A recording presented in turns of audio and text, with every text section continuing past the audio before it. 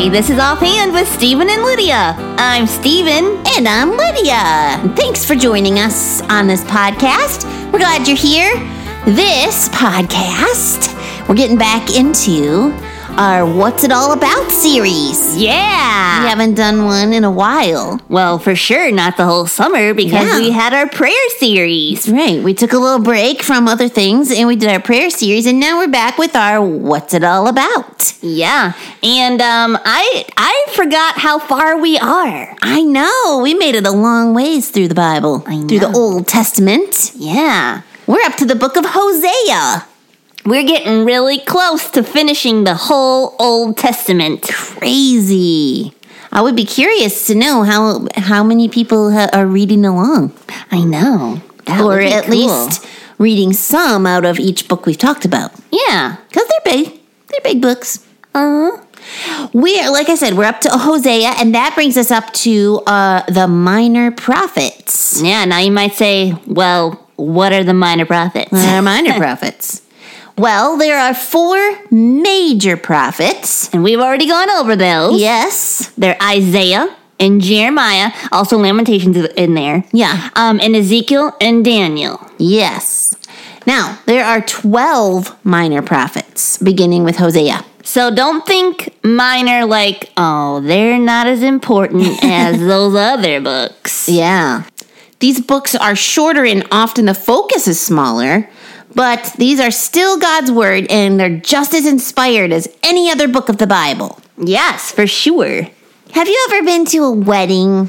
Yes, I have. I love weddings. All girls love The weddings. music, the dresses, the flowers.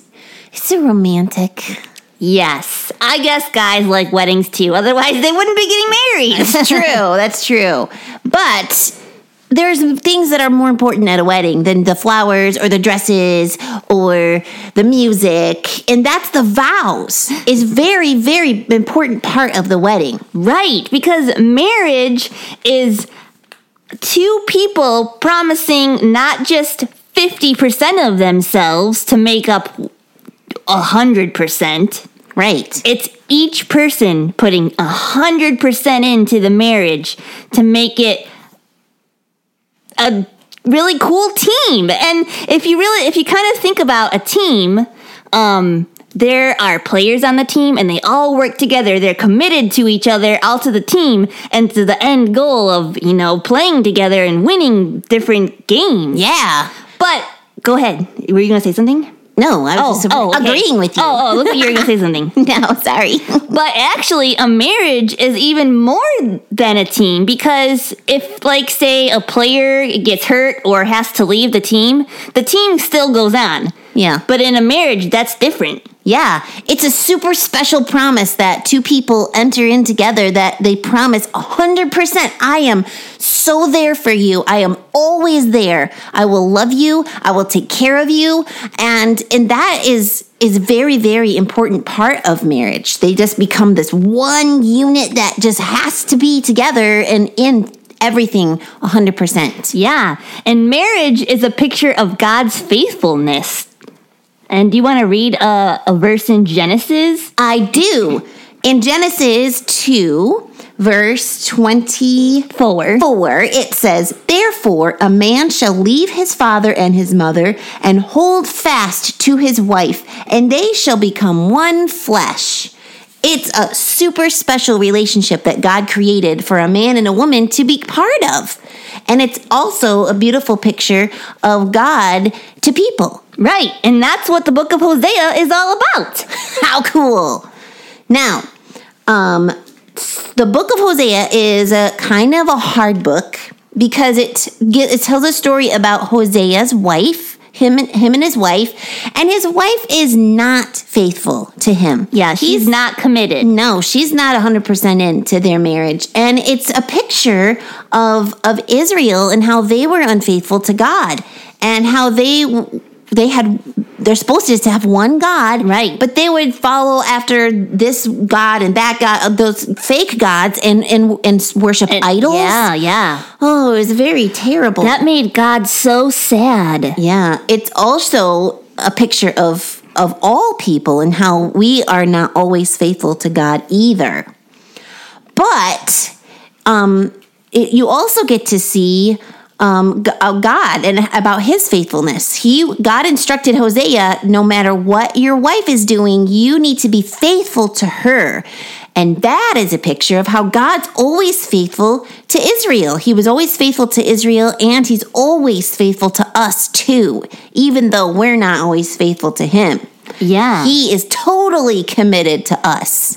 Right. So if you think about it, as Christians, our salvation isn't like, well, we give 50% and then God gives 50%. No, not at all. No. We can't give anything because we're sinners. God gave 100% to make salvation. That's right. You know what the name Hosea means, Puppet Podsters? It means deliverer.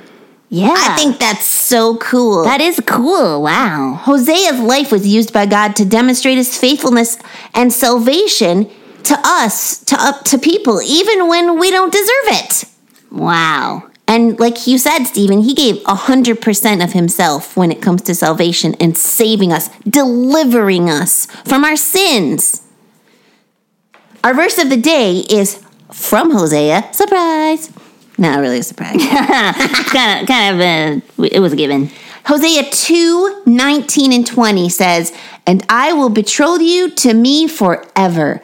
I will betroth you to me in righteousness and in justice, in steadfast love and in mercy. I will betroth you to me in faithfulness, and you shall know the Lord." There's that word, faithful. Yeah. Because he is. Yeah. God is always faithful. So that's just a little picture of what the book of Hosea is all about. It's a cool story about God's faithfulness. Right. And it's a good reminder that when we are unfaithful to God, when we decide to do things our own way and to disobey the things that God says in his word, the Bible, and we know we did those wrong things, we can confess that to him. And it made me think of this a verse I have memorized, Lydia. Oh, which one? It's 1 John 1:9. I memorized this verse a while ago. It says, "If we confess our sins, he is faithful and just to forgive us and to cleanse us from all unrighteousness." See, it's got the word faithful in it. You're right, it does. That fits perfectly. Good job, Stephen. Thanks. Yep, he is faithful, and he'll forgive us if we ask him. Right. Ugh, what a great God. I think that's one thing I like about going through the Bible this way is because there's just so many reasons to praise God. I know, yeah. I think it should be time for jokes. We already had some verses. We did have some verses. We had some really good verses. Now we should have jokes. 3 of them.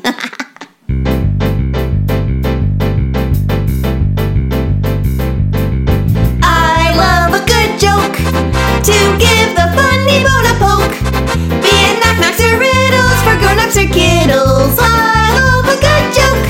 Hey, Lydia. Hey, Stephen. Tell us you have a joke. Oh, I do have I have a good joke. Where do little cows eat lunch? Little cows? Yeah. In the cafeteria. I love that. That's so funny. I love a good joke. We'll laugh from here to Roanoke. Be it knock-knocks or riddles for grown-ups or kiddles. I love a good joke. All right, I have a question for you, Stephen. All right, okay. What room can you not walk into? Not walk into a room? Yeah. Which room? A mushroom. True.